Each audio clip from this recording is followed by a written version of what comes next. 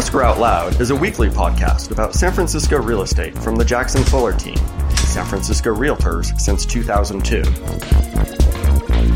Show notes with links are at jacksonfuller.com. In episode 41, we talked about condo conversion and living through a home remodel. In episode 42, we chatted about how they look at homes and working with the San Francisco Planning Department. What do our dear friends, Pete and Kevin, have in store for us in this final chat with them? Stay tuned in episode 43 of talking with our dear friends and past clients, Pete and Kevin.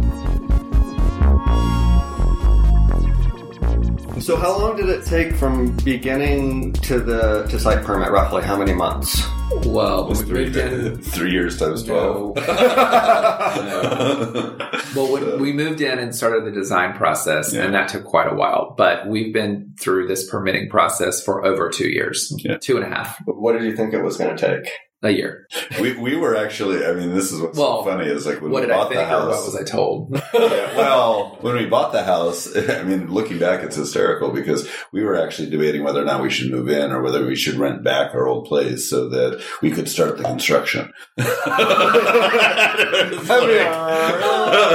like we've been living in here 3 years now. So, I mean, that got fixed relatively quickly, but the big issue was we didn't know about the variance. The house being in the back of the property triggers all kinds of, that's a whole other process in itself. Interesting. Yeah. And then you go through the regular permitting process. Yeah. Wow. Because your house really, it is really far back. Yeah, there's no backyard. Because, I mean, as I recall, right, essentially it started as a little Victorian cottage at the back of the lot that somebody expanded up first and then forward later. I don't know. It's a little hard. The archaeology is funny. We got pictures of the remodel of the front part, but as far as I understand, the deed says that it was built in 1906, and I think that that's the back cottage that I think is more or less the original shape. We've got some questions about whether they pushed it out a little bit in the front, but then in you can tell because it looks like my childhood videos, the same kind of color of the photos. It's like these photos from the 70s. They're like Polaroids and photos from the 70s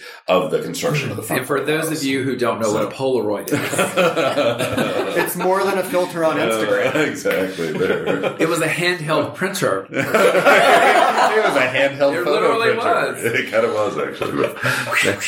They make them Go again. like this, right? You do. Yeah. You And do. I mean, everyone did this, but you didn't have to. Yeah. Anyway, no, there were Polaroids and old Instamatic pictures, and they were built in it was probably 70s, mid-80s, 80s, something like that. The front part was in the 80s. Yeah. It was an architect that lived there, and so. But we've heard all sorts of wacky stories about the owners from before, because there was also before that somebody said something about a woman that was a baker or something like that. Two sisters. Two sisters that lived there. There was bakers, and so that explains the configuration of the kitchen. And nothing explains that configuration. I was going to say, it's bizarre. It's bizarre. But for the most part, the house was empty for about 10 years. Yeah. There were people that lived there sporadically in that 10-year time. But our uphill neighbor's dog barks every time we walk past to go to our front door. And they're like, well, he's not accustomed to having any noise there at all because nobody lived there. The previous owner was an architect. Yeah. Right? And had a studio in Noe Valley. Yeah. That was also a quirky building. Yeah. When we first started looking at houses, we were contemplating my business moving to a different building as opposed to working at a home office. And so we were just looking for a property for Sotos Design. And we went and looked at his previous studio. And it didn't look like a studio. They had it set up like a 1-bedroom loft situation. But then we decided against that. And about a month later, we're looking at this house that we're in now. Come to find out, that was the same guy's property who had passed away. Because the studio was Noe Valley. It was 24th and Douglas, roughly. Yeah. It was cool. I liked it. Yeah. It was cool for a studio. It was not, because we also looked, because they were selling the whole building. We looked at the whole building, but it didn't make sense for us to get. So, but it was kind of random because then we saw this one, and then you basically stalked the agent at the place. Oh yeah, I went to every single open house. It's like, no, that's how I got my job at Gensler. I called him every single day. Brett, I'll hire you. Shut up. Leave me alone. Yes. Right. Here, it's a job. Make him Here's a stop house. coming. So that listing agent, she remembered. We went in over asking. It was competitive, but we didn't get countered because we had all, you working your angle and Britt and I working our, had convinced her you were the entirely correct purchasers for that property. And it was a quirky property, so... The process is so funny, though, because it's like when we sold the 15th Street place and all of the again, the courtship dances that people do to kind of convince you that you're the one. It's like, there's like the muffins. The horrible muffins. You eat the muffins. I've never gotten replacements for those muffins, by the way.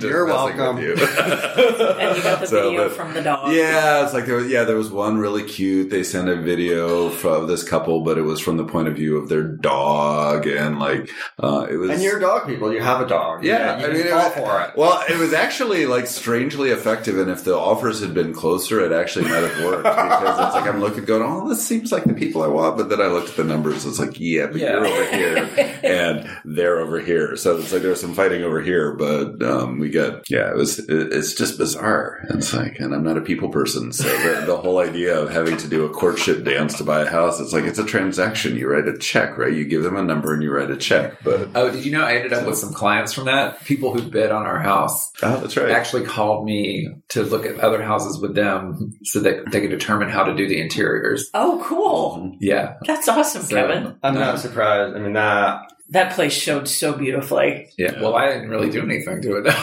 You knew exactly who to hire. Well, that's what was bizarre is because we ended up repainting it and having Brett come in and stage it. And I mean, he did a spectacular job, but it was, everybody's going, oh, this is amazing. It's like, well, this is actually not Sawyer's design. This is actually, sorry. This is where Sawyer's design would live. Yeah. No, it was the difference. Good. Well, that's the thing is your use of color in your places and that kind of thing is one of those things that I got used to over the course of time, and it's beautiful, like bright colors and things like that. And for staging, it's like they staged it for somebody like me that walks in and it's like, I don't want whatever the brown and mustard colored walls, so I won't buy this house. It has to be neutralized. It has to be neutralized a little bit. I think, though, you can speak to this too. I think a lot of times now you see a lot more personality in the staging, at least with Guild. Yeah. Because it depends on the neighborhood you're in. Yeah. But yes, I think staging has gotten, I think part of that as prices have gone, dramatically up, kind of just making it look like a home no longer works, right? There has to be a point of view. Yeah. And, good stagers at this point have definitely a style. No, that definitely helped with the... Brett made it all, he created vignettes. And I'm not saying that the personality of the owner has to be there. You don't want you have to take all of that away, of course. But you do have to really bump it up to make express the personality of the house. Yeah. We got so many compliments on the staging in that place. People were, I remember one of my friends walked in and she said, "Oh my God." Yeah. And she said, I'll never forget this. She said, "This is just sumptuous." Yeah. And it was, it just kind of made you want to flounce. Mm-hmm. Yeah, flounce. I think what's interesting, at least, is usually the story of staging is taking something that looks awful and making it look great. Yeah. And people get that one, right? Mm-hmm. But staging, you had an amazing place that you made look essentially perfect. Yeah. And it made an enormous difference in terms of the final sales price. You got every dollar you invested in staging times a factor of 20, right? Well, it's fascinating, though, because it's like the staging was stunning. The before was stunning, too. It was just stunning for us and much more much more like you like it or you don't kind of thing, because you walk in and it's like, wow. So in our current home, the downhill neighbor is selling and the real estate agent was showing it, and my junior designer, Bryce Stanek. That's Sawyer's Design. Junior designer. I have to call him that. I can't say this time. Anyway, he was walking by and he went to the house, and the listing agent there, she was talking to him about us, and she goes, "Oh yeah, I know all about them. I remember that they sold this condo on 15th Street. They broke all the records, blah, blah, blah. She completely knew who we were. Well, I remember the day we closed that, when I put it in the MLS, I started getting emails, and one of the agent for the Park Hill place, I think you guys are friends now, he, Chip. He emailed me, and all he said was in all capital letters, "Oh my God." Yeah. Well, that was some combination of timing. I don't know what happened, but we had 25 packets go out, 14 offers.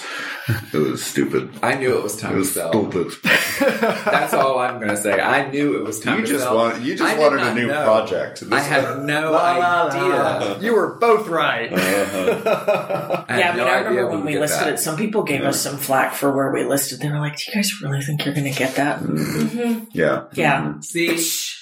Well, that's what was funny though. It was and then I sold it for $835,000, $835,000 more, $800,000+ over asking, right? Yeah, something like that. I don't remember. I'd have to go back and look. Maybe not over asking over what we paid. It was over asking. You're right. It was significantly over asking. So, but the market was insane. Our first digit started with a 1 and ended with a 2. With a 2, yeah. There was a long distance between those two numbers. Yeah. It was because I think one of the offers was under asking, and so it was kind of like our first offer. Got kind of blown up. Well, isn't that cute? Yeah.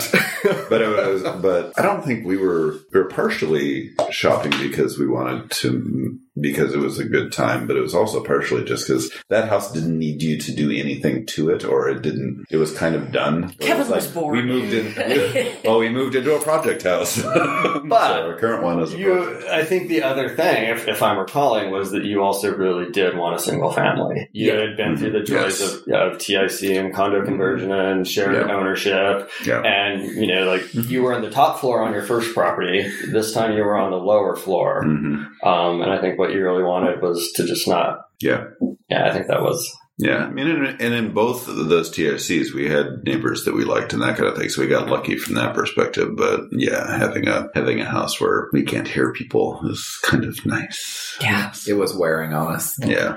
I mean, and they were they were fairly respectful about it, but it's just footsteps coming up the stairs and things like that. Just normal living in the city kind of thing. Yeah, tell me about it. Yeah. Or somebody has a party and, it's the weekend that you want to go to bed early and things. But I mean, it's still like that in a single family because you're right up next to somebody else. It's urban living. So you're still in San Francisco. We had the lady behind us. Clearly, we've got yards and blinds and... Yeah, we had a lady behind us on the old house that used to yell at us because when we would leave the backyard lights on occasionally, and they weren't. It's not like they were floodlights. They were the little kind of sconces on either side of the door. They weren't super bright, and she would yell. And there was one time where my mother was staying, so she was actually down in the master bedroom, and she was out there, and the neighbor started lecturing her about the porch lights. I'm going, A, don't mess with my mama, and B, it's if you don't like lights, you probably shouldn't be living in San Francisco.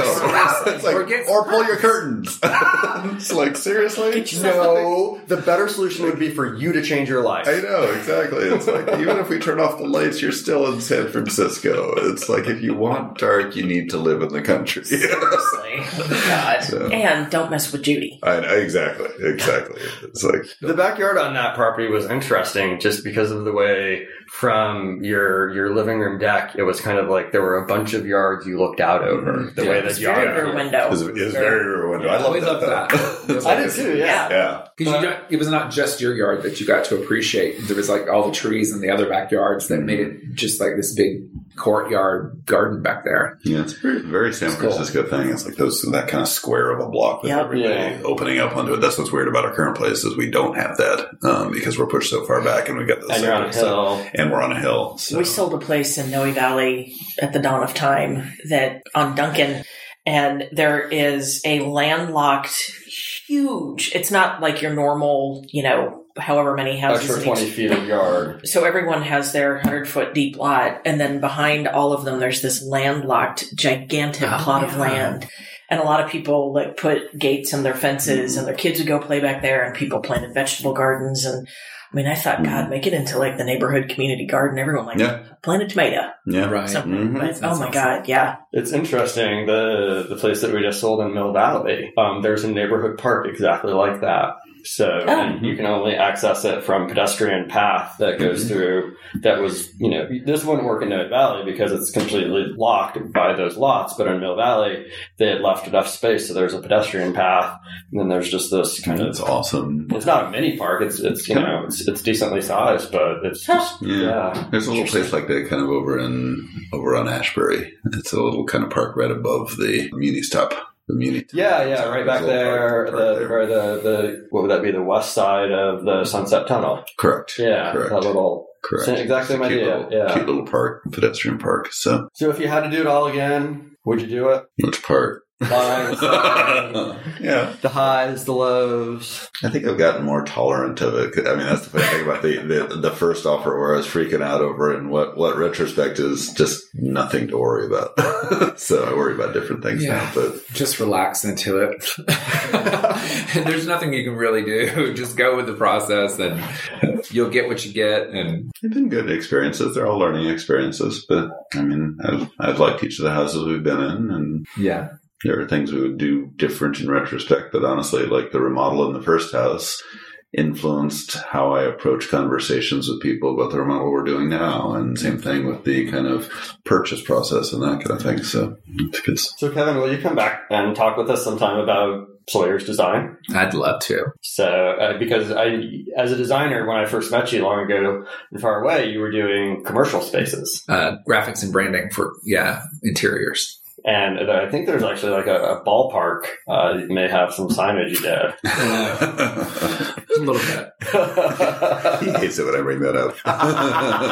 See, you didn't bring it up. You're welcome. Say hey, Sausage Specialties at what is the ballpark? Packville, you're dating yourself. It was Pacific. It hasn't been Packville Park. It was Packville Park. Yeah. It was Packville and SVC. and then, I think it's had 3 names. That was well underway when I worked at that office, and I just had minimal input, but there was, for a first job in San Francisco, that was pretty exciting. And I got to go to the top level of the, what do you call that thing where the baseball games are? The sports ball court. Sports ball court. Before they actually finished the top tier, we could walk out up there. Oh, wow. And That's cool. I told my boss at the time, I'm like, oh my God, it's what I call a San Francisco moment. It's like, oh my God, I'm standing on the roof of the Packville Park. At the sports ball park. The sports ball court. Oh, sorry. Yeah, when Matt goes to baseball games, he talks about, are we going to sit on the 50-yard line? Exactly.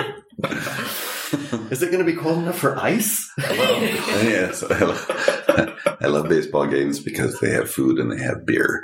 Problem is, there's that thing that happens out on the green stuff. That is why I love going to Giants games. Yes. Even if you don't even know anything or care about baseball, you will still have a great time at that stadium. Yes, I can entertain myself. So yeah. And it's not as cold as Candlestick. And that's how I date myself. Yeah, so Sawyer's Design, I would love to come back and talk about Sawyer's Design. The environmental graphics and branding in San Francisco and interior design, if you want. You've done some really cool projects, so definitely we will have to have you back. Let's do that. Okay, cool. Well, thank you, Pete and Kevin, for coming. Mm-hmm. You're happy welcome. to. Thank you for all your great help. Yes. You're welcome. Husker Out Loud is a weekly podcast about San Francisco real estate from the Jackson Fuller team, San Francisco Realtors since 2002. Show notes with links are at jacksonfuller.com.